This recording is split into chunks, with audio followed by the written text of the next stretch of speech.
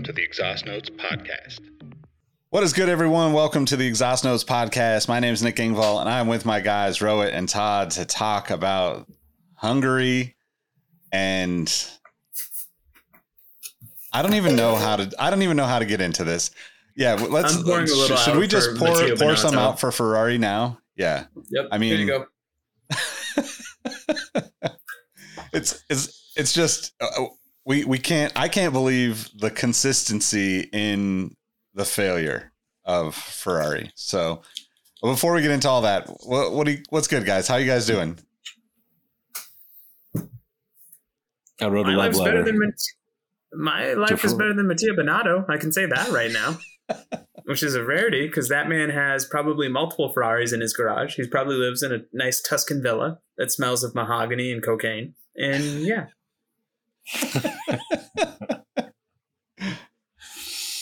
I wrote a love letter to Ferrari from everyone. Just, dear Ferrari, what the hell? Sincerely, everyone. It's not you, it's us. Because it's on us for having these absurd expectations after the first couple of races this season. Is it absurd? It's the pinnacle of motorsport. And I guess we're just launching into this. Should we do race order first? Yeah, let's just do that for formality's sake. I'm going to try to show more passion than the Ferrari pit crew did today. All right, guys, with the first place, we have Max Verstappen. Second place, Lewis Hamilton, followed by his running mate, George Russell, in third. The first of the Ferraris, Carlos Sainz, in fourth. Checo Perez, yet another off week, the boy ass, in fifth place. Charles Leclerc in sixth. Lando, Fernando, and Esteban in their customary 7, 8, and 9. Seb Vettel getting a positive bump by announcing his retirement this week in 10th. Lance Stroll, his replacement, as the number one driver for Aston Martin in 11th. Pierre Gasly in an all-too-familiar 12th. Guan Yu Zhou in 13. Mick Schumacher in 14. Danny Rick, we had at least one race where you were competent, back to 15th. Kevin Magnussen in 16th. Alex Albon in 17th. Nicholas Latifi in 18th. Yuki Tsunoda, Japanese cartman, in 19th. And then our boy Terry had to ruin it and get the DNF.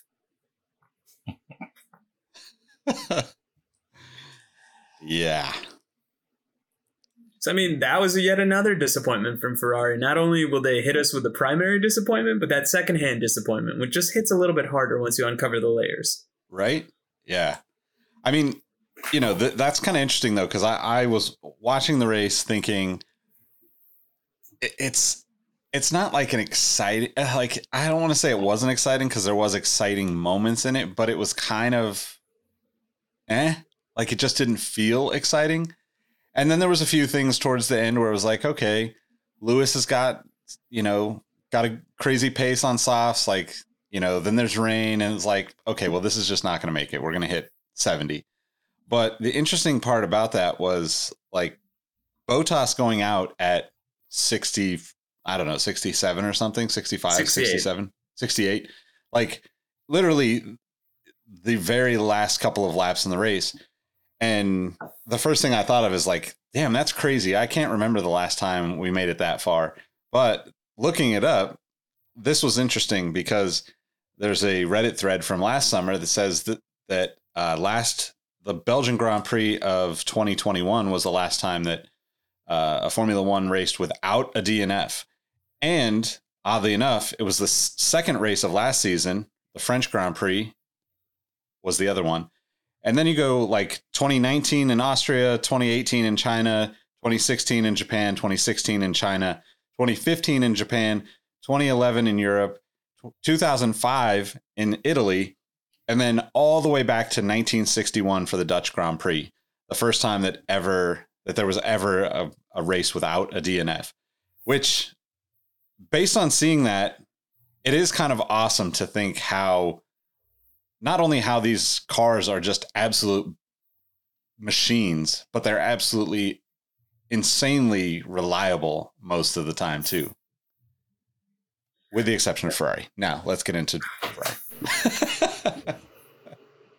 How do we justify that great intro other than saying we're going to try to do what Ferrari couldn't do, which is have a competent segment.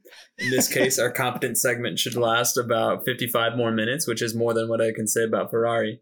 But if at any point I mess up, don't mind me, guys. I'll do a Matteo Binotto walk of shame during the middle of this podcast if it gets that dire. But I don't know, Todd. I feel like you tend to be the angriest out of the three of us. How are you feeling about this?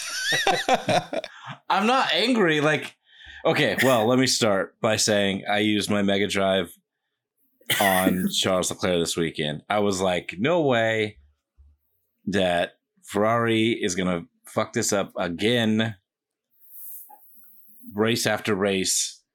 And Max was starting from 10th. So if there's ever a time to not pick Max to use the Mega Drive on, this is the one. This track is notoriously hard to pass on. Although, I will say, quick note, like, this is just yet another testament for this rule set, this new era of Formula One cars that we have working, because, man, did they, like, follow so close to each other for so many laps, lap after lap, and everybody was having tire issues, so that was just kind of the thing. But it's just testament to these rules still working. And once people, once the teams figure out the tires a bit better and, the right operating windows for their cars and things like that, it's going to be awesome. But it was kind of awesome that they didn't this weekend, because we had a whole spread out grid. It was like the first race in memory for a while that we had such I know we had a lot of teams out of place, out of position, based on their pace, but we also had, like, I think in the top 10, it was like half of them on mediums and half of them on softs, which is really exciting. Like, that's the stuff you want to see. So I'm really glad that Q2 tire rule is gone. But, I was like, no way, no chance they're going to screw this up again. Even with George, and man, what a lap in quality to put it on pole there. And I think if Hamilton didn't have the issues in qualifying, it could have been a Mercedes 1-2, and maybe this race would have worked out completely differently. But Ferrari's gonna Ferrari. Like, there's so many things to talk about that Ferrari did wrong. The tire strategy, for one, the ultra slow pit stops, the bad team management, like, just the one thing that's still sticking. But, like, besides all their other screw ups, they pitted Leclerc on, I want to say it was like lap 17 or 18 on the medium tire, when the projected life of that tire is something like 34 laps. Yeah. What the hell are you thinking there? Like, they're like, oh, yeah, jump in, please. I want to hear. I was just going to say, I'll tell you what they are thinking. They want to hear that primal, visceral, no! That's the only explanation. Because to your point, I am a novice. You two are novices as well, if we're using Ferrari's pit staff as our focal point of comparison. All three of us knew that is not the move. And jokingly, I said this last week to promote the podcast, free Carlos, free Charles. Like, my guys need competent racing support staffs behind them, because this is absurd. I'm literally watching an Italian economy collapse by how bad these two guys are.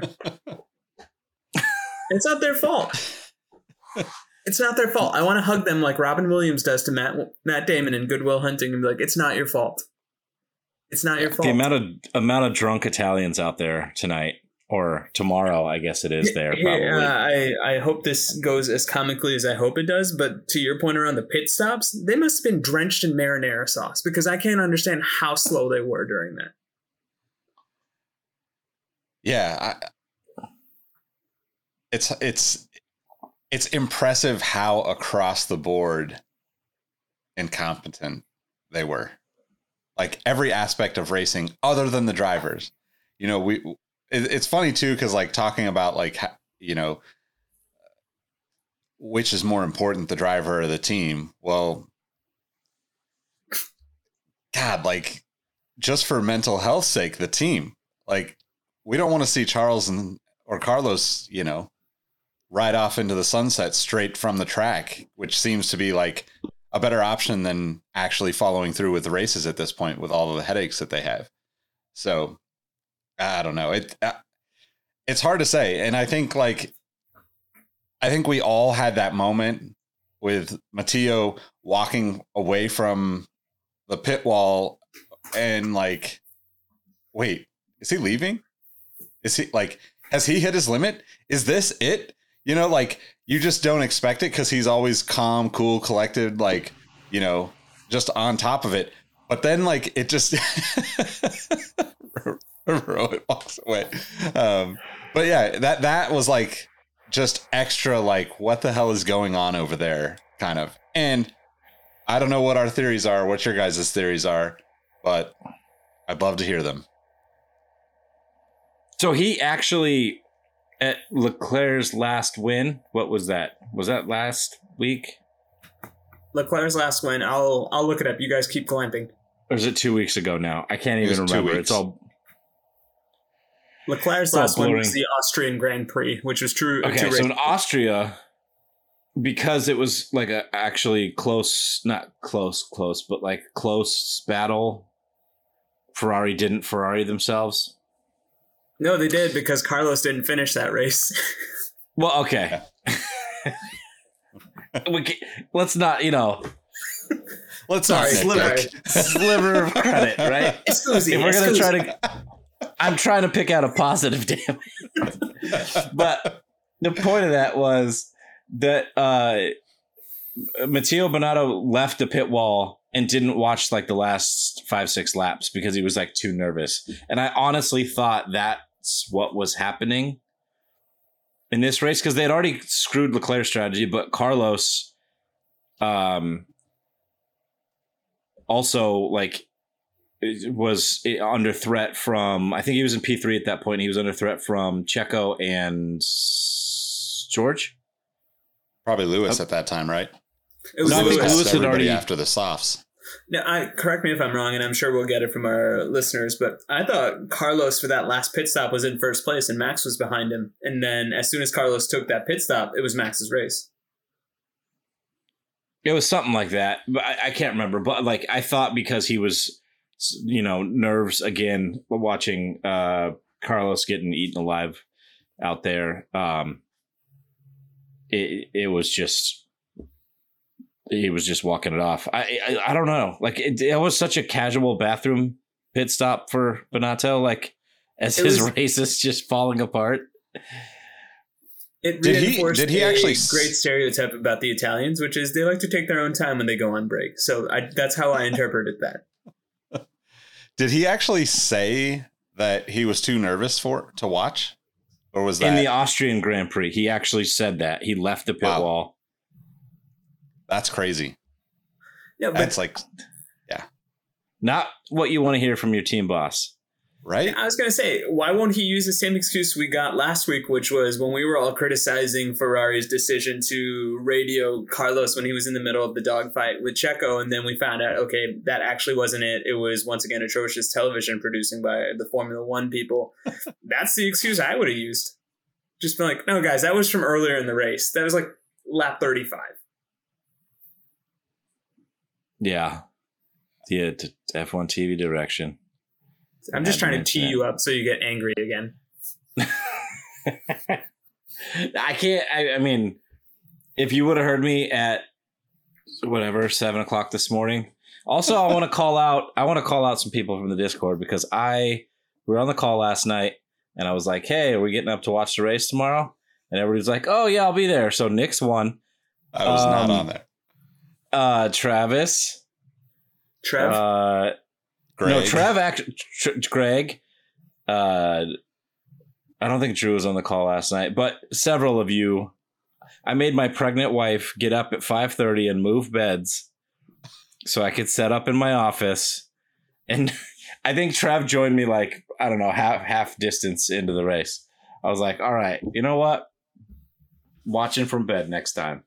Well, that not that it's an excuse, and apologies to your wife, but we, Travis, Greg, myself, and Mario were on until like 2 something in the morning on the community call. So it was definitely one of those situations where I fully intended to get up, but by the time I actually woke up, it was like, 45 minutes left in the race, and I wasn't really fully paying attention. So I didn't want to hop in and then just have you re-explain things as, Ferrari fell apart. So, but on the note of poor Formula One coverage, broadcasting, et cetera, production,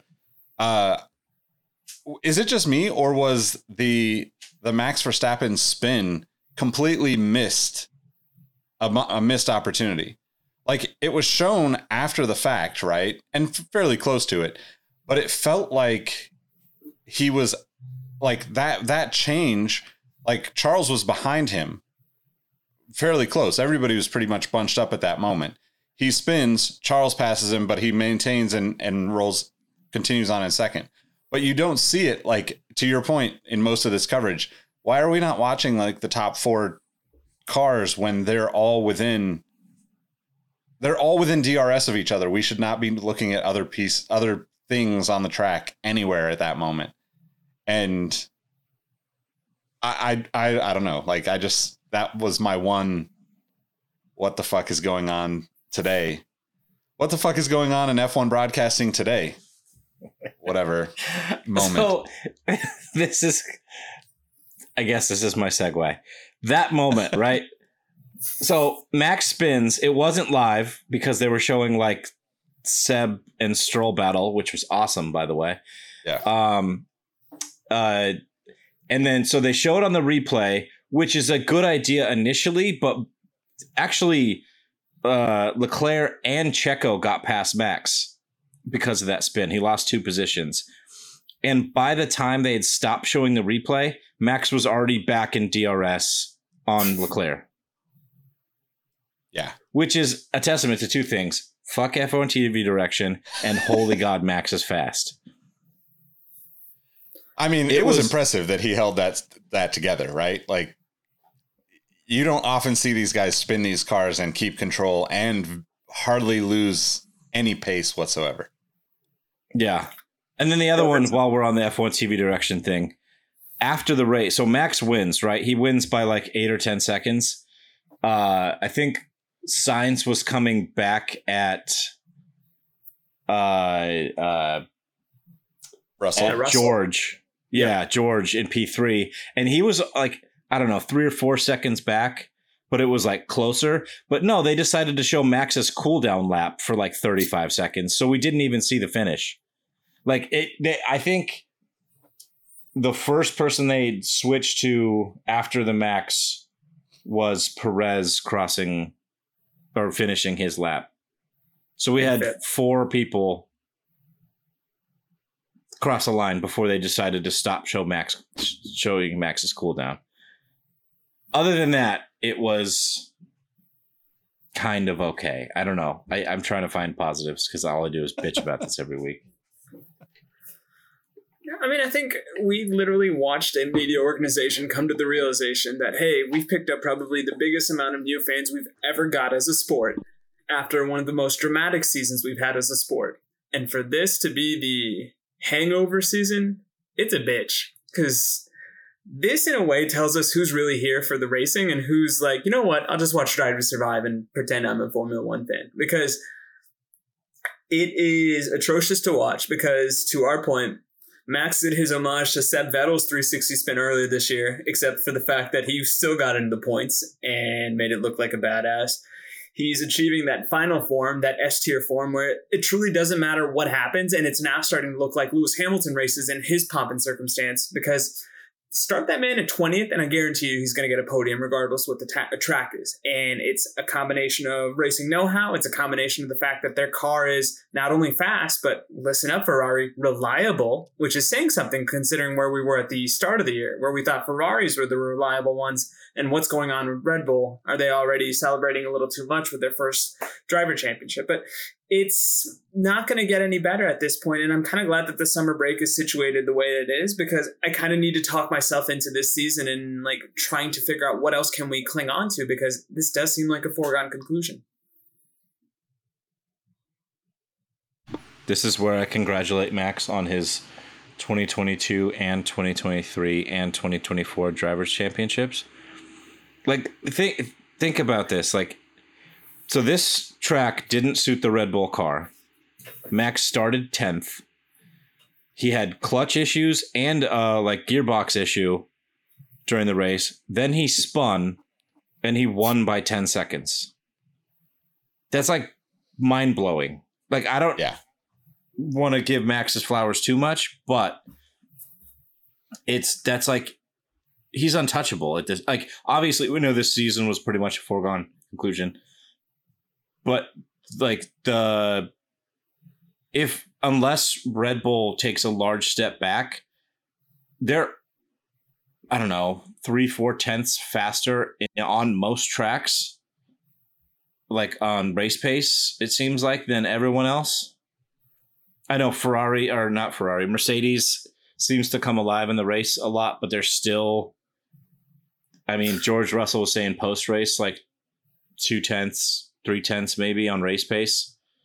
And he finished, and Lando was saying, they were like congratulating Lando on a good race, and he was 62 seconds back of the next car in front of him. And then, which was Sergio Perez, and he was 15 seconds back of his teammate in the same car. That's crazy. That's the thing I was going to ask you guys. Like, are we completely missing the brilliance that is Max Verstappen evolving into his final form because of the fact that Ferrari just makes it easy to talk about the lulls? Like, if Ferrari was, let's say, halfway competent this year, would we be more talking about Max Verstappen in these hush tones other than the fact that, hey, man, let's see how Ferrari is going to bungle this race up? And we're missing the brilliance that is this dude driving through adversity, driving to survive, literally. Because at this point, it just seems like he's not interested unless he gets first place. And I could see him almost being like, why even bother at this point? Like, the biggest thing I worry about if I'm a Red Bull guy, hi Aaron, is complacency. But even then, he doesn't have to be complacent if Ferrari keeps fucking this up the way that they do. Yeah, I mean, there's almost zero chance. 60% of the time it works every time chance. Like, the level of you're winning millions if you go bet against Max and some shit happens and he doesn't win.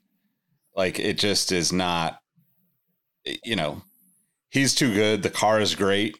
Like, even if Ferrari is out of the picture completely, if we just take our loving disdain for Ferrari's failures out of the picture and we just think about Mercedes behind them, like, the pace is just not there for Lewis or George, even though, there's like little bits of brilliance there with Mercedes lately.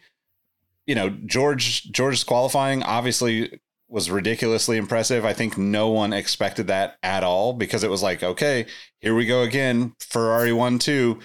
Like, let's see how they mess this up. And then it was like, wait, George? Like, and of course, like, if Lewis is not having issues with DRS or what, I think that was DRS, right? That on his qualifying. Yeah, Lewis had, on his last lap, he couldn't open his DRS flap on qualifying. Yeah. So, like, if he doesn't have issues, maybe he's up there and maybe it's a 1-2, for Mercedes on qualifying. But even so, like, it's just, I mean, Red Bull is just dialed in to like the highest levels right now. And I just do not see any way that they fall off. And Max himself is like, I don't know. I was just actually listening to Kevin Durant and on the boardroom, on the David Letterman like Netflix special where he's interviewing people, My Next Guest or whatever. And at some point in the interview, Kevin Durant talks about Letterman asked him if he meditates, and Katie's like, yeah, but I also don't think that meditation is being in a black room with with no sound and with my eyes closed. I think that sometimes meditation for me is when I'm in the zone on the court. I'm at that higher level state. And I would just think like that's pretty much where Max is at right now, right? Like there is just no reason for him to like even consider what else is going on, because he's just in the zone, as the basketball, players would call it. And I don't think that there's any way that, like there's just no way that they're going to mess that up. It would just be a tremendous screw up if they did. And I don't think that he would allow that. He just seems to be too on top of everything personally, with the driving, that he could still manage to squeeze out like a championship this season, even if the team fell to shit. So that's just my opinion, though. He could literally get out, change his own tires, get back in the car, and still win the drivers' championship. Now that would be impressive. Yeah, there's that concept of magic number, right, in baseball, where like they have to hit a certain threshold and then it doesn't matter what they do. I'm really trying to understand what his magic number is from a driving perspective, because it's looking effortless. And I, like Todd, have conceded the drivers' championship to Max. I don't know about 2024 yet, but give it time. I'm sure I'll come to that startling and depressing realization in the middle of the night and I'll just yell Verstappen. But do we also think, because now I'm going to zag when I think everybody's zigging, which is I think all of us are anticipating Mercedes overtaking Ferrari at some point. The only reason why I don't know if they can do that is how big of a lead they had accumulated at the start of this year. And they did the one thing right now that Mercedes can't seemingly do, which is win races. So I will zag and I will say, you know what? Ferrari keeps second place somehow, in spite of themselves. How do they do that? If every other race, somebody's DNFing, or they're botching the pits, or they're pitting at the wrong times, or they're using the wrong tire. I know, like, this is recency bias that Mercedes has been on a good run, but they've also upgraded their car. They're closer in pace, and this track isn't necessarily supposed to suit them, and they still wiped the floor with Ferrari today. Like, even if Ferrari didn't bottle the strategy, I still think it would have been obviously Verstappen, class of his own, but I still think it would have been a close race between the Mercs and the Ferraris, and the Mercs would have come out on top. I'm completely grasping straws. You're absolutely right, Todd. It's not even a question of recency bias. Your eyes are seeing what you're seeing, which is one team is streets ahead of another in terms of just overall competency. But at this point, I don't know what else to say, because they in this case, Ferrari, have shown that they are fantastically bad. They are literally finding new ways to lose every single race. And at this point, I'm just going with the thought that eventually the luck has to turn. And sometimes the luck turning is just them having both race cars in and around fifth place, let's say, which is something that they did today. But as long as they continue to do this, I think they'll be fine, just because of the fact that they are still accumulating points. And much like there's a magic number that we've given Max, I think Ferrari's got a similar magic number. And this was a segue, in a sense, to a question I had asked Nick, and I think we discussed this previously, Todd, but what do you think is more likely? Max winning every single race from here on out, or will Lewis win one? I think Lewis gets his win. He continues his streak, his record. I think there was, again, rumor mill in the paddock that Merck thinks they're going to be strong in Spa. Obviously, they're not going to be Red Bull strong, but all we need is Max to have a bad day, a power failure, or a bad pit. Or not that Red Bulls have had much bad luck, or lately this season, or ever really. They're always pretty solid in the pits and the strategy, but we just need, Terry to just lick the stamp and send it into a corner on a wet track and take out 5 or 6 drivers. And Lewis runs away with it. We saw that actually last year in Hungary, right? Terry bowling balled his way through the front of the field, and Hamilton would have won that race if it wasn't for Alonso's defending like a lion.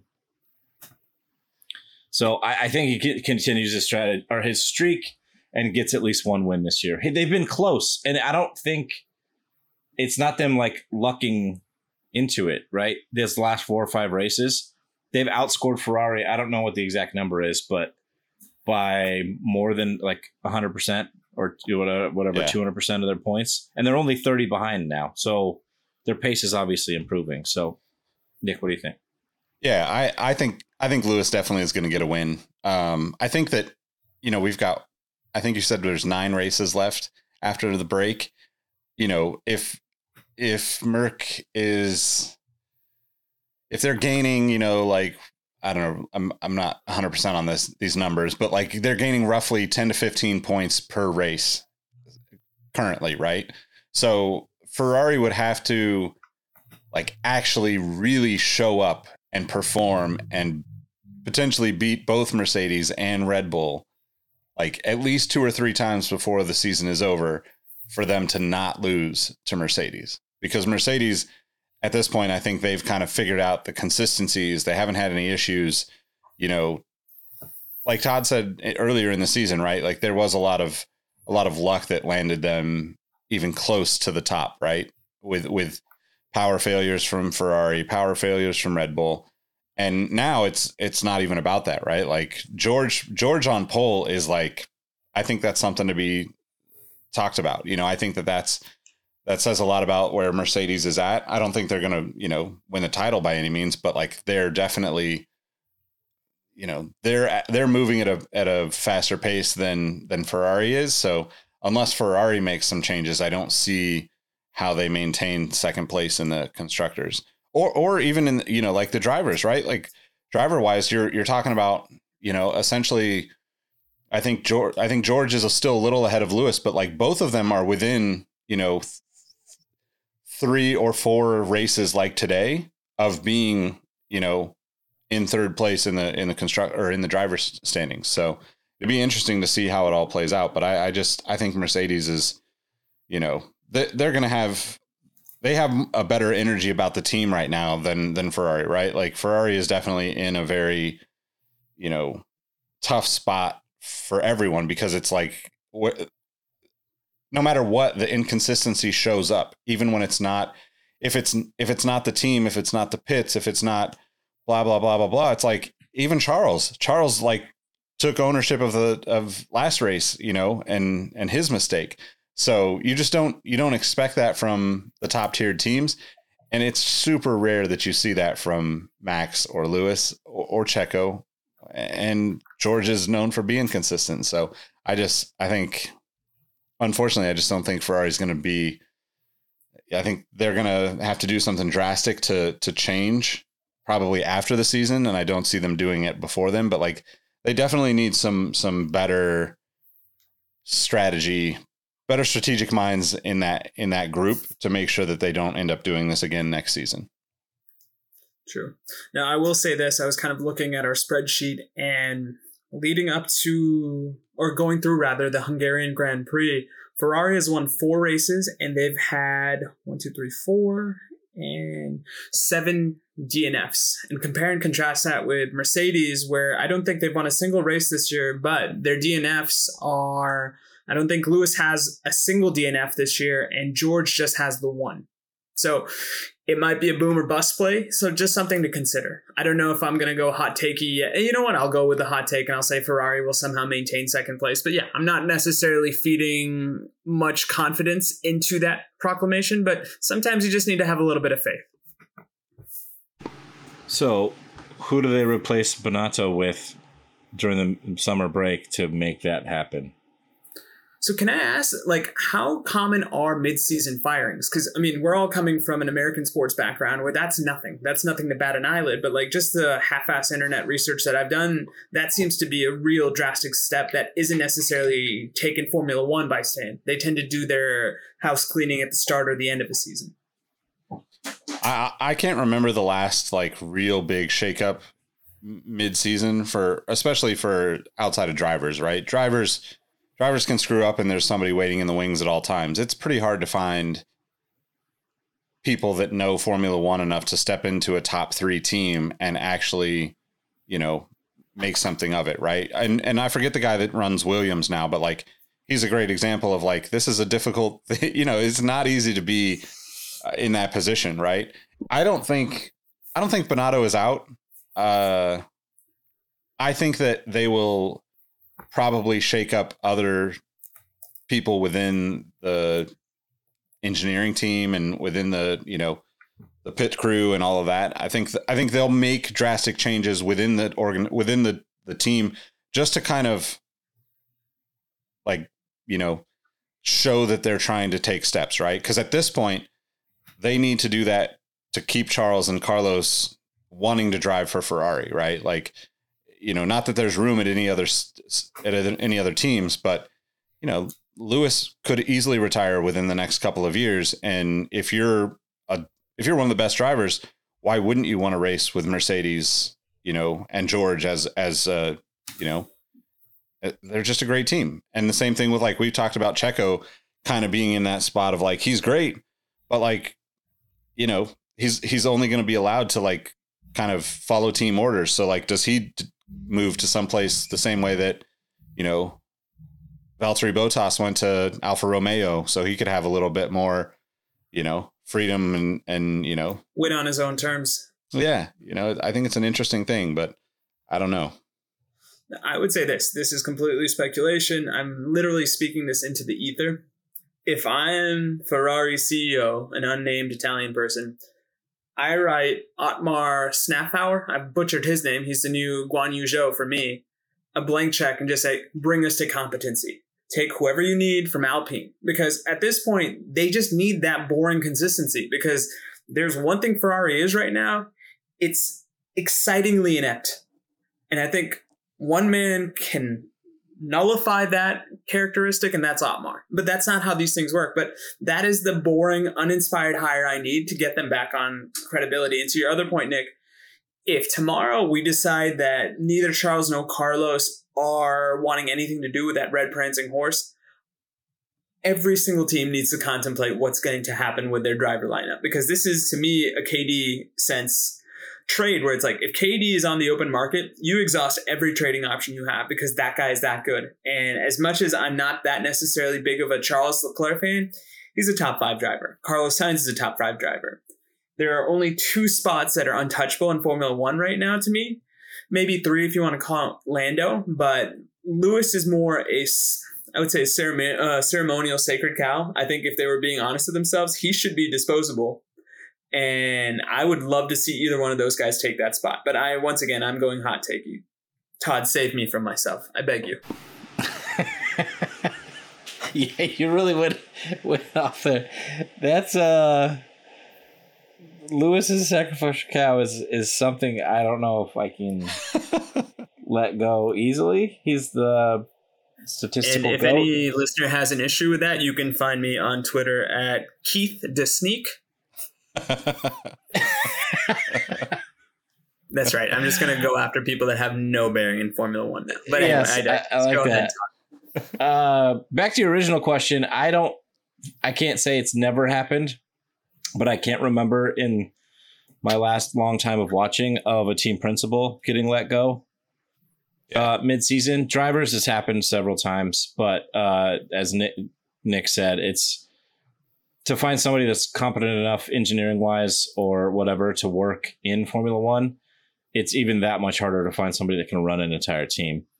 And I don't know if this is Binotto's character, if it's,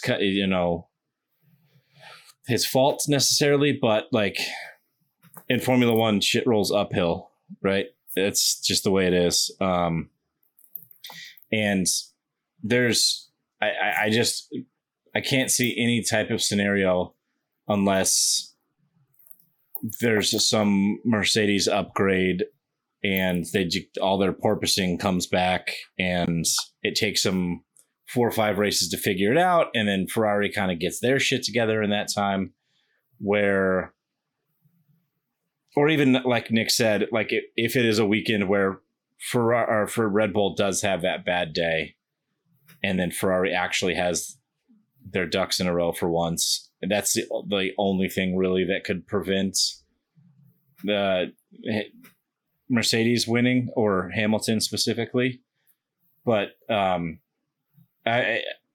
was looking at the someone posted this earlier in the Discord, but it was everyone's components and where they are on penalties. And both Ferraris are already in penalties. Neither Red Bulls are yet.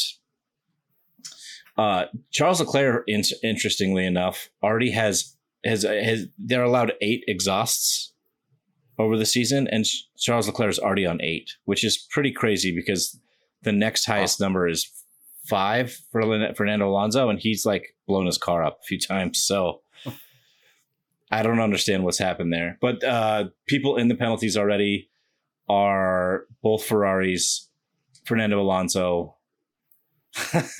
I don't think this is a troll, but Juki Kanoda, which is the funniest thing I've ever read, and now I'm going to call him Juki from now on. That's that Japanese pronunciation where the Y takes a soft J sound, right? It could be yogging. I don't know. Yeah, I think it's yogging.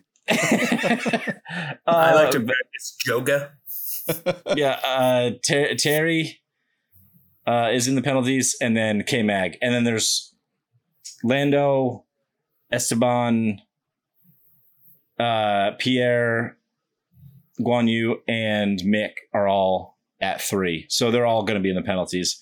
So like it's just literally bound to happen that they're going to get into the penalties. I mean, probably everybody is at this point, but there's just, with 9 races to go, Mercedes holding fast like they always do. It's almost inevitable that they have their 2 biggest rivals have a bad day or are starting from the back of the grid, and Mercedes has their stuff together like normal. Yeah. Yeah. I think the other thing that's interesting to think about, to your question about like potential changes mid-season or even after the season, right? Like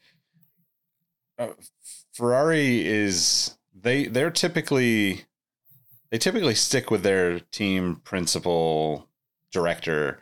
I can't think of like longer than they should. Yeah, I think like it's like a 4 to 5 year run typically for all of them, right? And like they also like Otmar is really actually an interesting kind of character that would be. I mean, I would love to see it, but it would just never happen. But Ferrari also, I don't think they've had a non-Italian team principal since what's his name? What's the guy that just stepped down from running the FIA as president?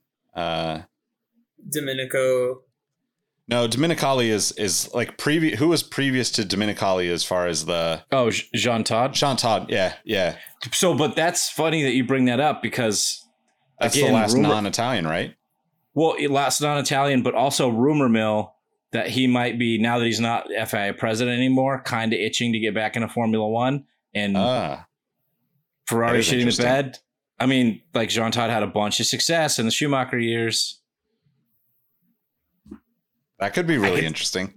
I don't think it would happen. I agree with you that Ferrari sticks with their guys or sticks to their guns. There's whatever.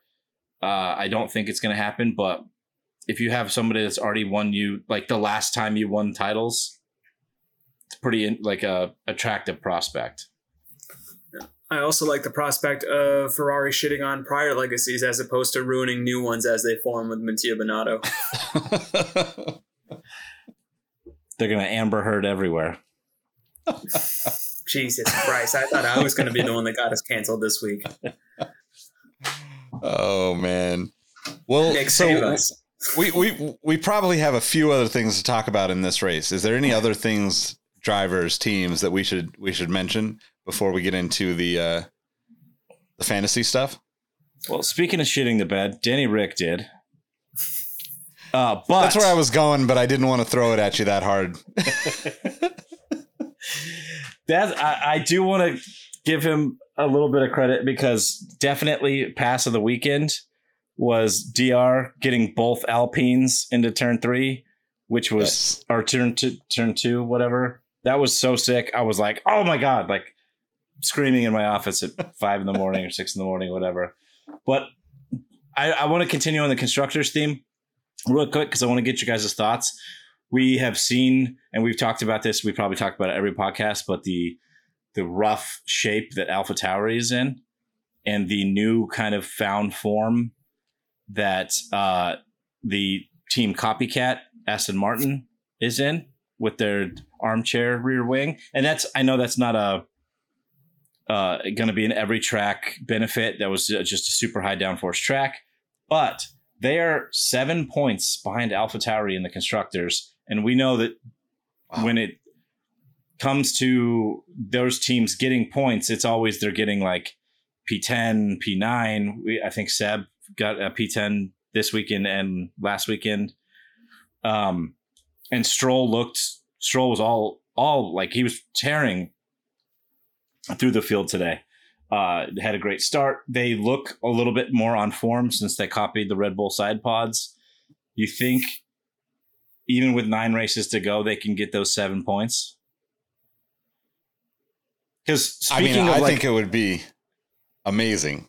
It would be amazing to see Seb get a little just a nice little run in to finish his career, right? I don't expect him to win a race or even podium, but it would be cool to see him get like some quality points in, some just like quality finishes in, because I think that's like the best for the sport too, and probably the fan base is going to be behind that more than they are. I mean, we all love Pierre and Yuki, but Seb leaving the sport is like bigger in my mind than anything it's honestly bigger than Max's championship at this point, because we know Max is going to win probably more than Lewis and Michael, and he'll probably have 10 championships by the time he retires. But there's a hot take for you to follow up on 10 years from now.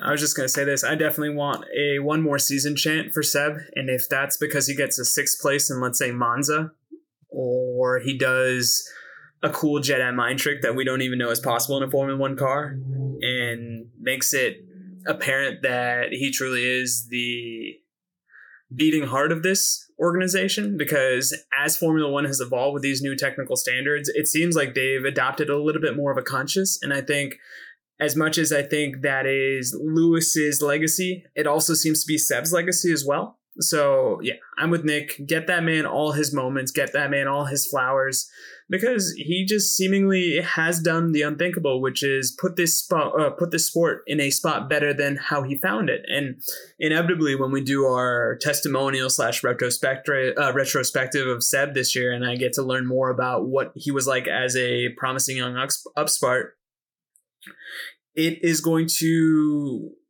reaffirm that belief that this guy really was special. And I think you kind of lose sight of that because of the Lewis Hamilton dominance, as well as what Max is about to do with winning 22, 23, 24, and I think 25 is what Todd gave him. So yeah, that being said, I still maintain that AlphaTauri is the worst car on the grid. I've said that all along. I've had people scoff at me, but it is what it is. I think if you put Latifi in that car, it's no worse than what Yuki's giving it. But if you put Yuki into Williams, I think you get more points. So that might have been the hottest take you've ever said. They're 24 points behind AlphaTauri. Williams is currently. I'm using the baseline of Pierre Gasly being a top 6 driver the last couple of seasons. And that's more a damning indictment on the fact that that car does not allow that man to continue his trajectory. Like, if we were just utilizing this one season as a snapshot of whether that man deserves to move on to a higher team, you can't say that he does. That's a great argument. Yeah. He is consistent, and he is, like we talked about, Mr. Top 6. And one last point, he is so happy right now that Daniel Ricciardo has had the season that he has, because we've all forgotten about Pierre. Because if Danny Rick has a competent season, we're having the same conversations about Daniel Rick about Pierre Gasly this year. The reason Danny Rick's performance is more jarring, though, is because we see Lando qualify in P4, get a podium in Monza, or wherever he got. Yeah, I think it was Monza. Like, that's why it's more jarring, right? If Yuki was up in the top 10 every time, we'd be having the same conversation. And we've seen, actually, I think it was a couple of pods ago, we were talking about where the hell is Pierre, because Yuki's all of a sudden, I think he came on P8 a couple races ago, and Pierre was, I know he had some bad luck, but P14, 15, something like that. But I will buy you a car. I will buy you an F1 car if Williams beats AlphaTauri in the championship somehow this year. Oh, no, that's not going to happen. I mean, I didn't say a real driving one, but I'm going to buy you like a replica one. If the unthinkable happens, believe me, there is a lot more things that have gone to shit than Williams overtaking AlphaTauri. I just think, given the high expectations we have, that car is the worst car. Because what were the expectations for Williams coming into this season? Yeah, not much. What are the expectations of AlphaTauri coming into this season? I'm not saying they're competing with the top three, but fourth place looked a feasible solution. Yeah.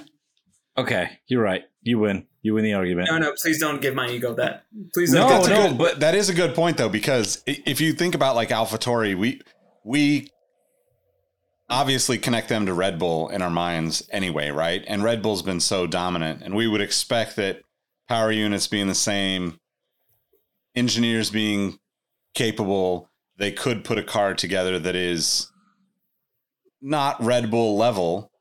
They obviously are not, like, they're probably not even getting the budget for that, but like Pink they Bull. should be like it's a shade of red. Yeah, they should be like, they should be in the conversation for third, fourth, fifth pretty regularly, just without even the context of which drivers are where and all of the other teams, right? Just based on their base starting point. So I do. Yeah, I kind of agree with that. I mean, it's tough to say because, like, I mean, I had no expectations for Williams at all. I'm a little disappointed that Alex Albon returning to F1 hasn't turned out better, because I think he seems like a really interesting person on the grid and in the pits and paddock. And, even last season when he was, hopping on to have conversations with Will Buxton and stuff after the races, I think that he understands the sport maybe better than a lot of other drivers that are out there. And he's obviously had, glimpses of greatness throughout the last few seasons, but it's got to be tough to, like, be in a car like that or on a team where you're not making any progress at all. The only way that Williams overtakes AlphaTauri is if Alex Albon's mom becomes AlphaTauri's accountant. Allegedly. And if you don't get that joke, then look it up. Jeez, we don't want an episode next week, do we, guys? I'm just going in. I'm tired. I've been up since 5. You like I said, you definitely convinced me with that argument because of the expectations. I think Nick just also co-signed that. It's we expected them at the start of the season to be fighting McLaren and Alpine for P4, right? And now we're talking about them getting P9. So there it is. You know who also will be getting P9? Me, in our fantasy league. Oh no. I think I'm actually like 12th or 13th. The speeding burritos I still think you're ahead of me, Nick.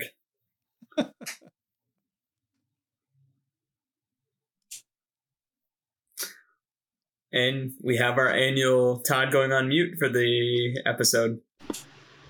Oh my God. He's been up till 5. If you guys have any fights with me about that, you can find me at MadWatcher789 on Twitter and Instagram. I hope that you just learn everyone's online handles so you could start calling everybody out.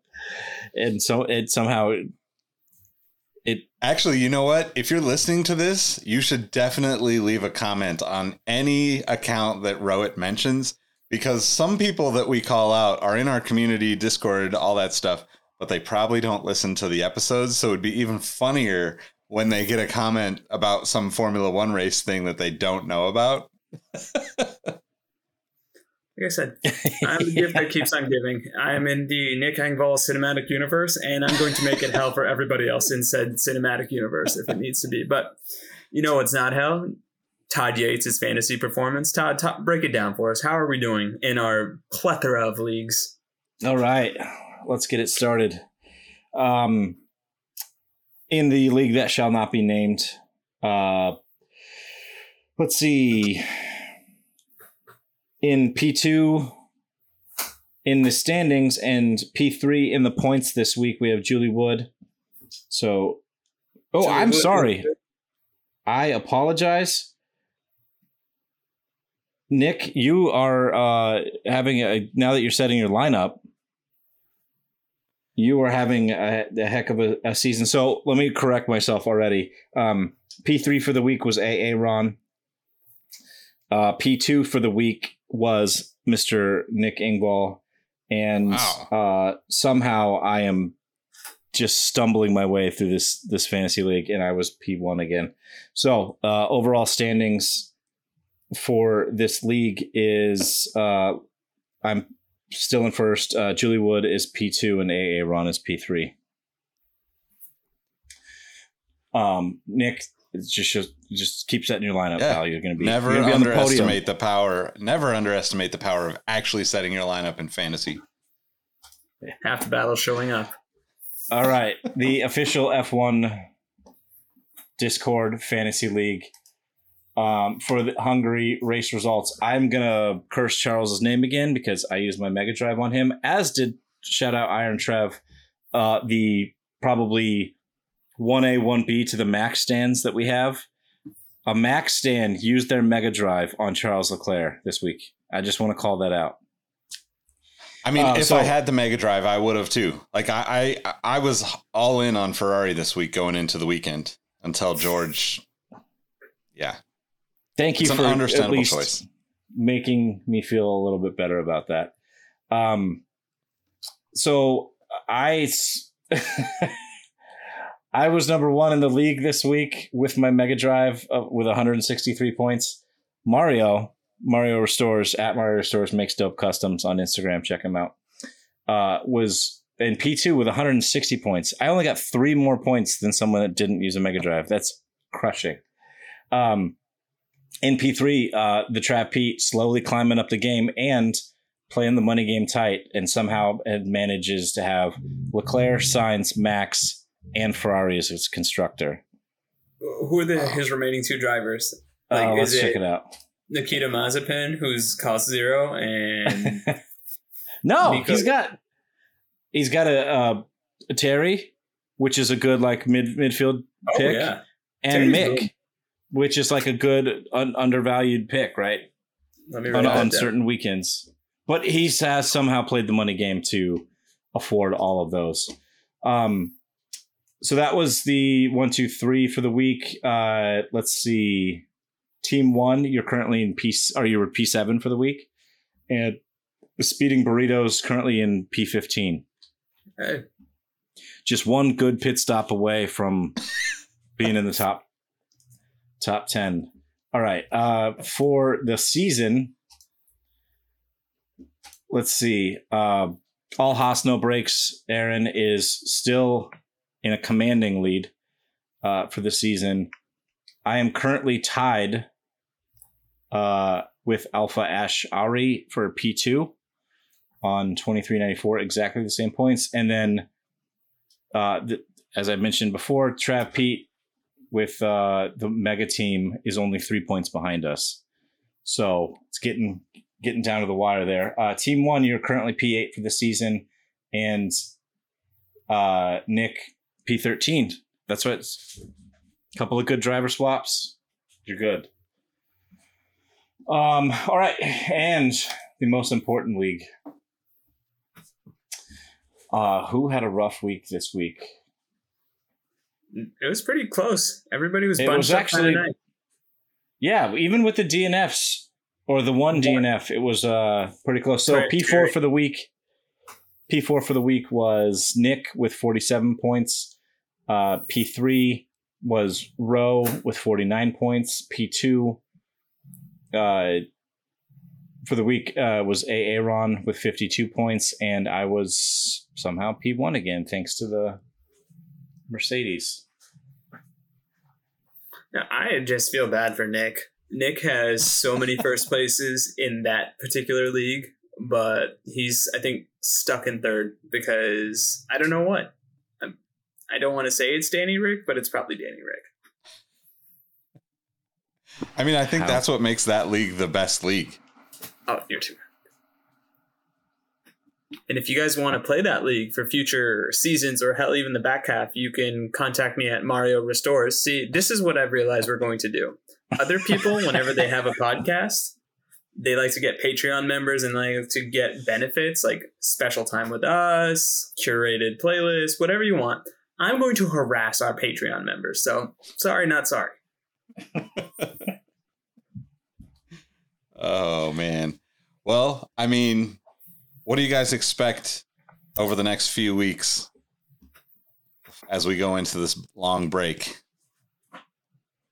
Us saying wild stuff, doing a sub retrospective, and trying to create filler for the summer break.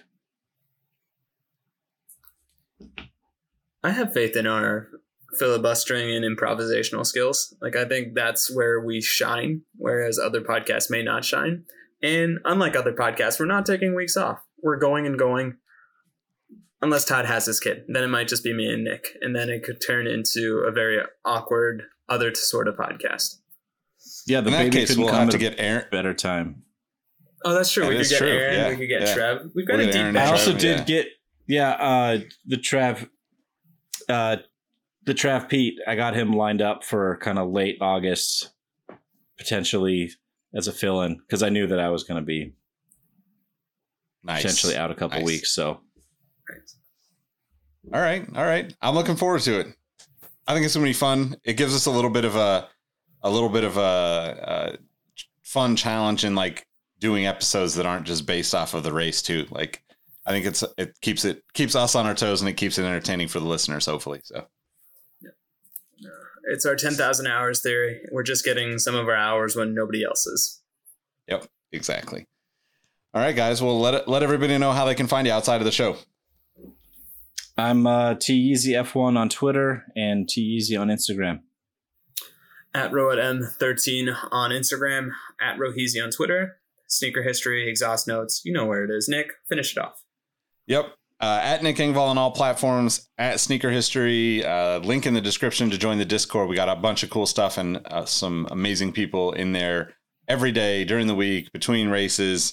And if you're into sneakers or hats or snacks, we've got a cool snack exchange going on right now. It's just fun community to be a part of. But anyway, we appreciate y'all rocking with us and listening, and we'll catch you in the next episode. Peace. Free Carlos.